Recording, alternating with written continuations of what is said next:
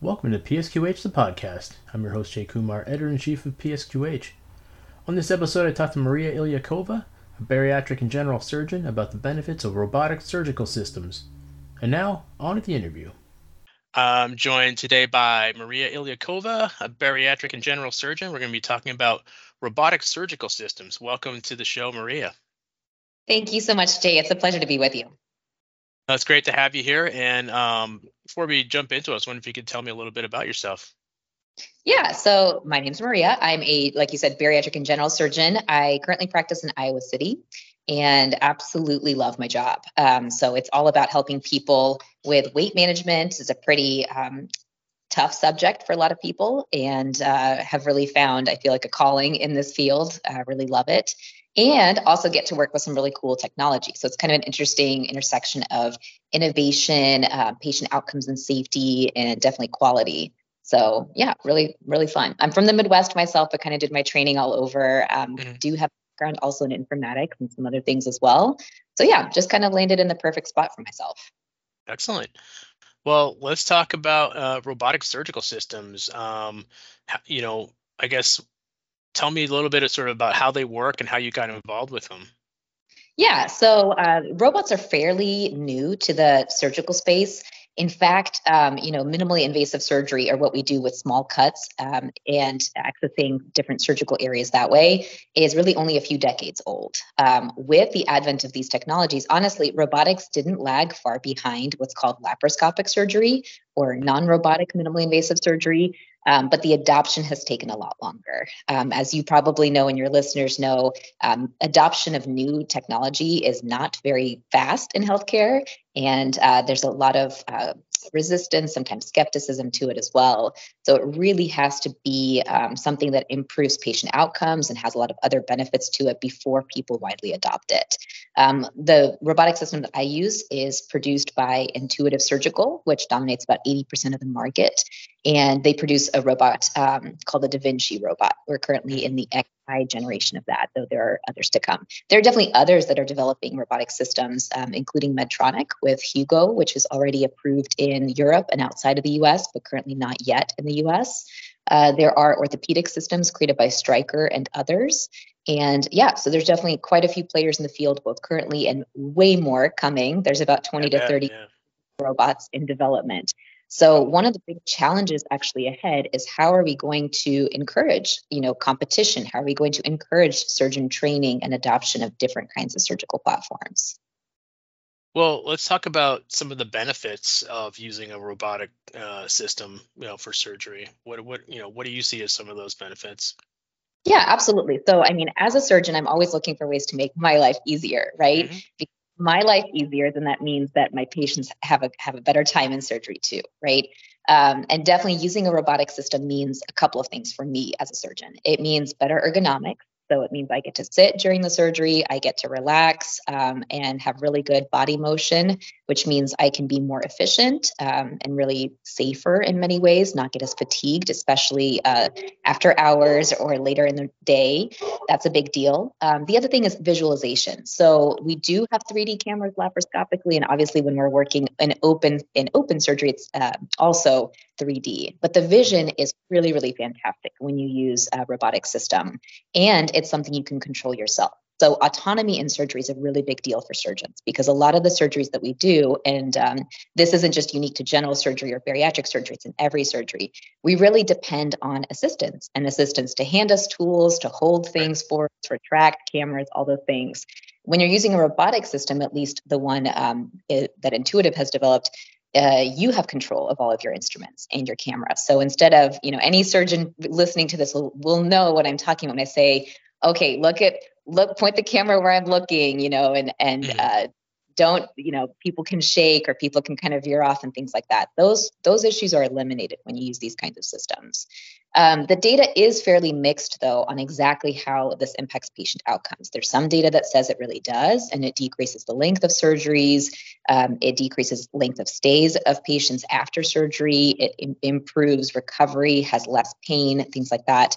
There have been some studies that are fairly equivocal, though, too. So I think there's still some data filled out there. I will say robotic surgery isn't performed in a vacuum. So a lot of times we're actually using protocols and other process improvements to make surgery safer and to make it have better outcomes for patients. So anytime we're kind of bringing something new, we have an opportunity to also make it better. You mentioned a couple, but what kinds of procedures are done with these systems? Yeah, absolutely. So at this point, there's very few procedures that aren't done or can't be done robotically. You'd be even surprised, actually, there's now newer procedures being developed in even things like breast surgery or thyroid surgery that are robotic. Those are certainly way less common than some of the more general surgery, orthopedic, OB-GYN, urology applications. In my practice, I do general surgery and bariatric surgery. And I will say that the robot has enormous benefits when you're working really high up in the belly or really low down in the belly. So for me, bariatric surgery is kind of done up at the top of the gut. And then colon surgery, so those that do colorectal surgery low, or urologists or OB-GYNs that are working within areas that are constrained by pelvic bones and things like that, there's a lot of benefit to using the robot in those environments as well. Because you're having to hold the tissues less and you're able to manipulate areas a lot better. The other thing to think about is, bariatric patients often exceed hundreds of pounds, and we're getting into the ranges where patients are on average between 400 and 600 pounds in many programs. Certainly taking away some of that torque and allowing us to use a non-human assistant to be able to really hold those tissues and access those tissues is really, really beneficial. So while there's many different kinds of surgeries being done robotically, there are certainly some that benefit where the benefit is even greater than others.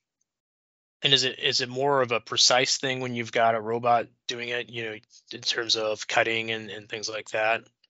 Certainly. And let me clarify that the robot currently doesn't have any automated function. So as a surgeon using a surgical robot, right, you're doing the entire operation. So it's honestly, the best way to think of it is it's almost like you attach a patient and their surgical field, almost like a spider, to the robot with the robot arms and the robot instruments, and then you are actually operating at a console, which controls all of the motions and all of the different instruments and things like that. So it's basically like having an exoskeleton, if you will. It's like having an enhancement to your own abilities, and to be able to be your own assistant, which is a really big benefit. Absolutely.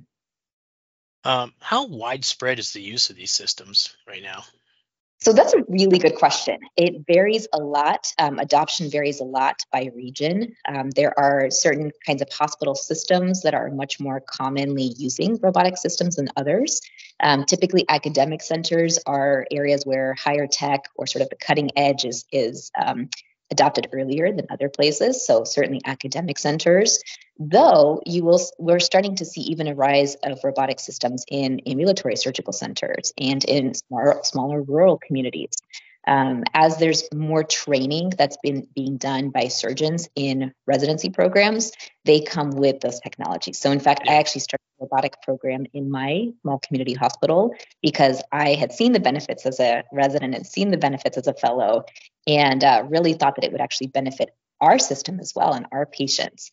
And we've gotten to the point where we started our robotic program September of last year, and we got to the point where we could staff it 24/7 in May of this year. So that was a pretty fast turnaround there. And what it allowed us to do was actually offer surgeries at lower cost even than our laparoscopic counterparts. So that was pretty significant because there's a lot of optimization you can do of these systems and standardization that I argue is actually a little bit easier even than laparoscopic or open equivalents. What are the barriers to entry for using robotic systems? Yeah, so there's a lot. They are expensive. That's one big issue. Anyone looking at bottom lines is going to look at the big upfront cost of any implementing any new technology or a big piece of equipment. Granted, there's a lot of companies now that offer, like leasing programs and all kinds of sort of ways to acquire the technology that's less expensive. But I do think that making a case for it financially is a really, really important step to take. Even in our program, we took a huge look at costs and profits and revenue overall, volume, all kinds of different components and metrics over time to not only build the case for the acquisition, but also to enhance the program and to make it really work for us and our patient population and our community. Other barriers certainly are, people don't necessarily like change, right? And that even if it's good change, right? Moving to a new city for a new job opportunity, scary, right? And so when you're bringing in a new piece of technology that requires people to train in how to use it, that can be scary for people. Not necessarily everybody wants to do that, whether it's surgeon or scrub tech or circulator or OR director, or even central processing. How we sterilize the tools and process them is different when we introduce new technologies. So those things are big barriers. So it is really important, as these systems are becoming more widespread, and especially in certain kinds of areas, that we partner amongst ourselves. So we don't silo ourselves in healthcare, and we actually partner with all the customer segments involved, all the stakeholders, to develop ways to implement these well. And that's not an easy task. The other thing is, it's oftentimes not seen as beneficial necessarily to partner with industry. There's kind of this industry versus healthcare provider approach in medicine sometimes. And I don't know that that's the healthiest approach either. Certainly, we don't necessarily all have the same interests, but partnering with industry to create good training modules and good training approaches is something really that benefits everyone.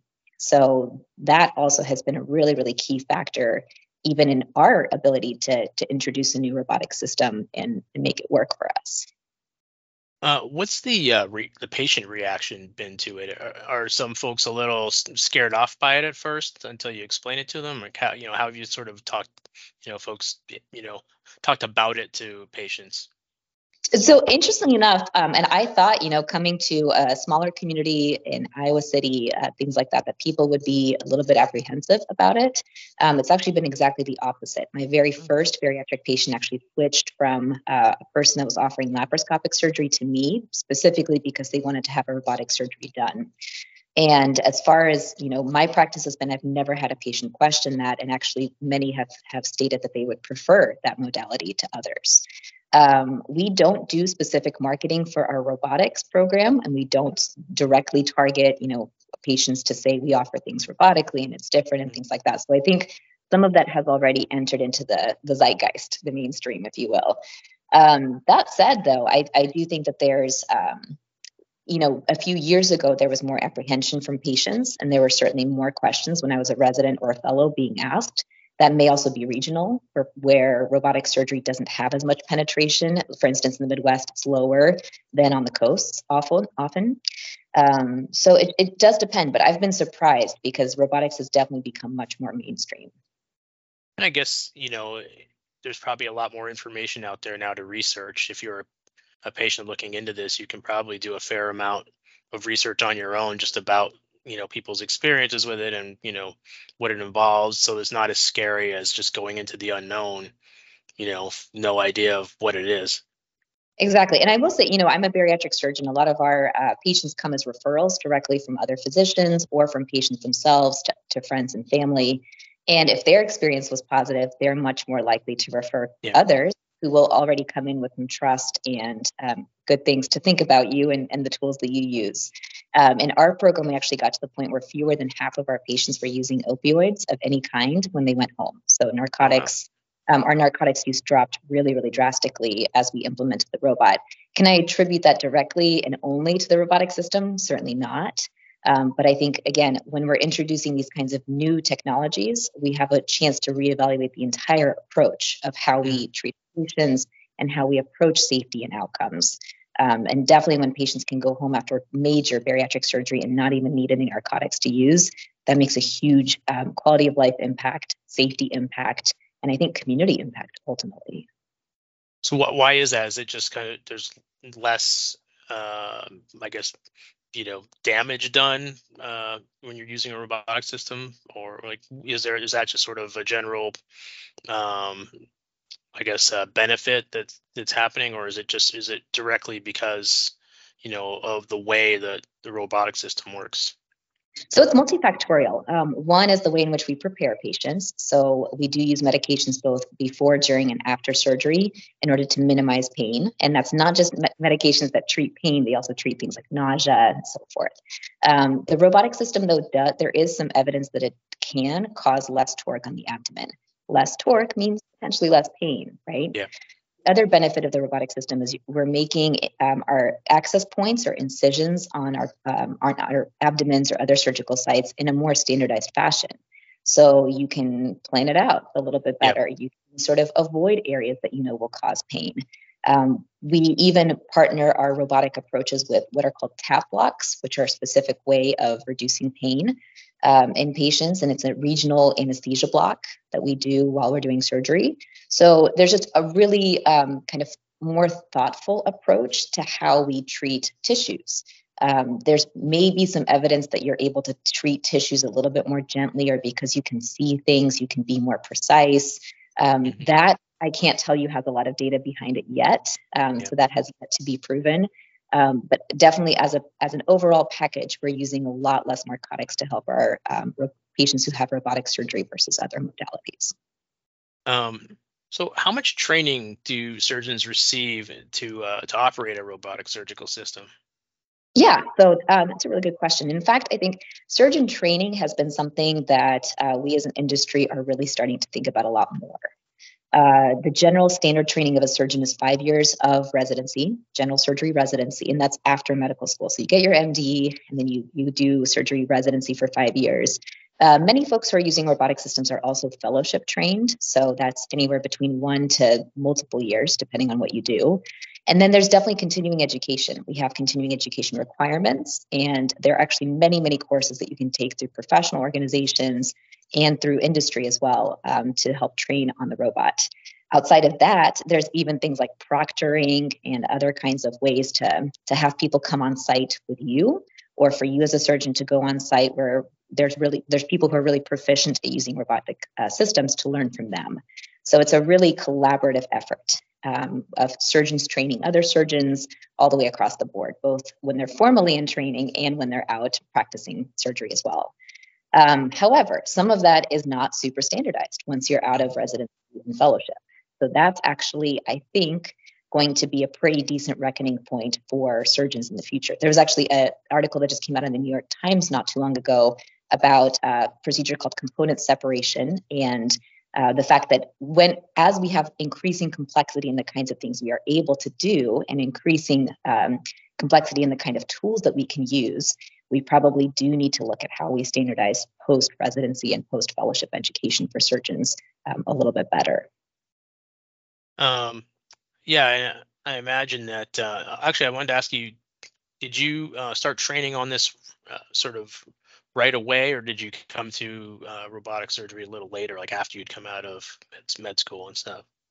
Yeah, so in med school, at least when I was in med school, there was no training on the robot at that time for med school. That is changing. So I actually participate in where I went to medical school on the alum board, and definitely am noticing that students are much, much more engaged even at that level in learning how to use the robot and things like that. Now there are also resident courses that are run through our professional organizations. But outside of that, even in my training, and I'm not that far out of training, I just finished my residency in 2021. But things have changed drastically even since then. So my first year, very little exposure to the robot. By my fifth year, my last year, we had robots at all facilities where we were operating. So even just in that 5-year course, there was massive change in adoption of robotic technologies. And I think that's only going to increase based on the adoption of these platforms being every year greater and greater.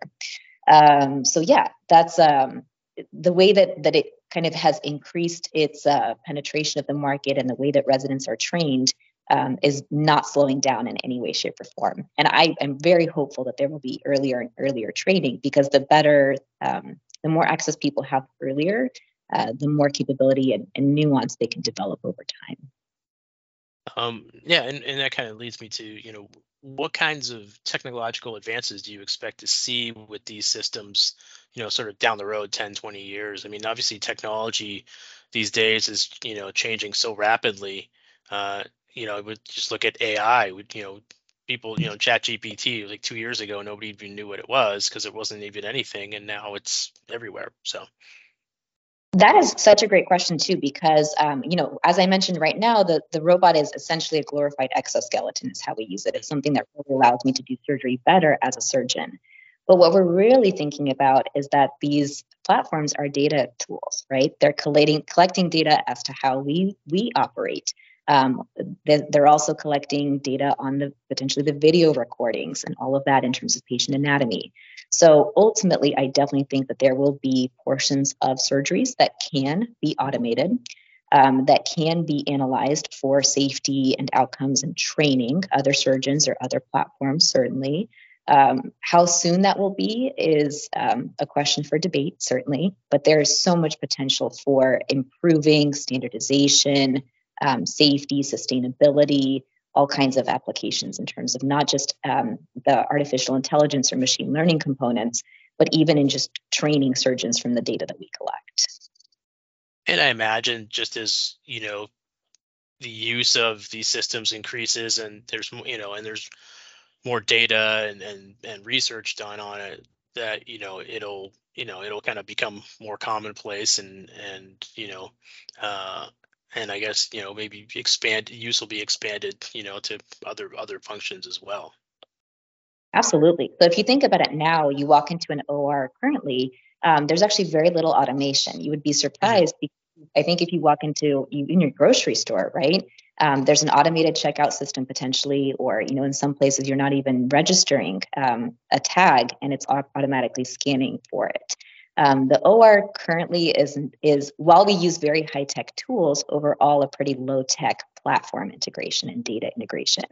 So I definitely think that there will be a lot more automation in the OR, a lot more application of machine learning from the data that we collect and the monitoring that we do of patients and the environment, and overall potential for process improvement.